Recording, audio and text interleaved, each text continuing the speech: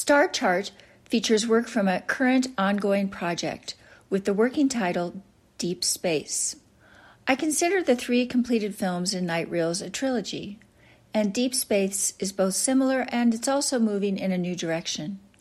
So I try to build on the techniques I employ as I address a new project, and in this case I will be adding text to the film in a collaboration with the poet Mary Shibist.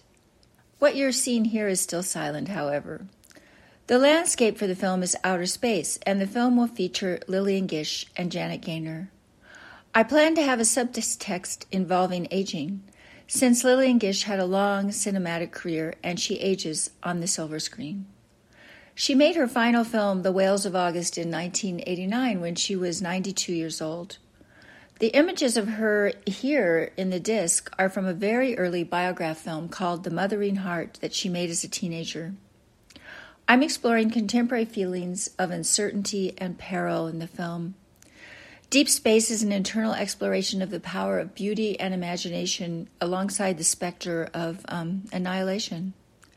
For the Star Chart, I made 3 loops from the work I have completed and placed them in this wooden disc that features a reproduction of a 19th century star chart. My collaborator Michael Schliske constructed the frame and put the piece together. I like the way the disc gives context to the loops, and that there are screens occupying the surface like blinking solar systems in the vastness.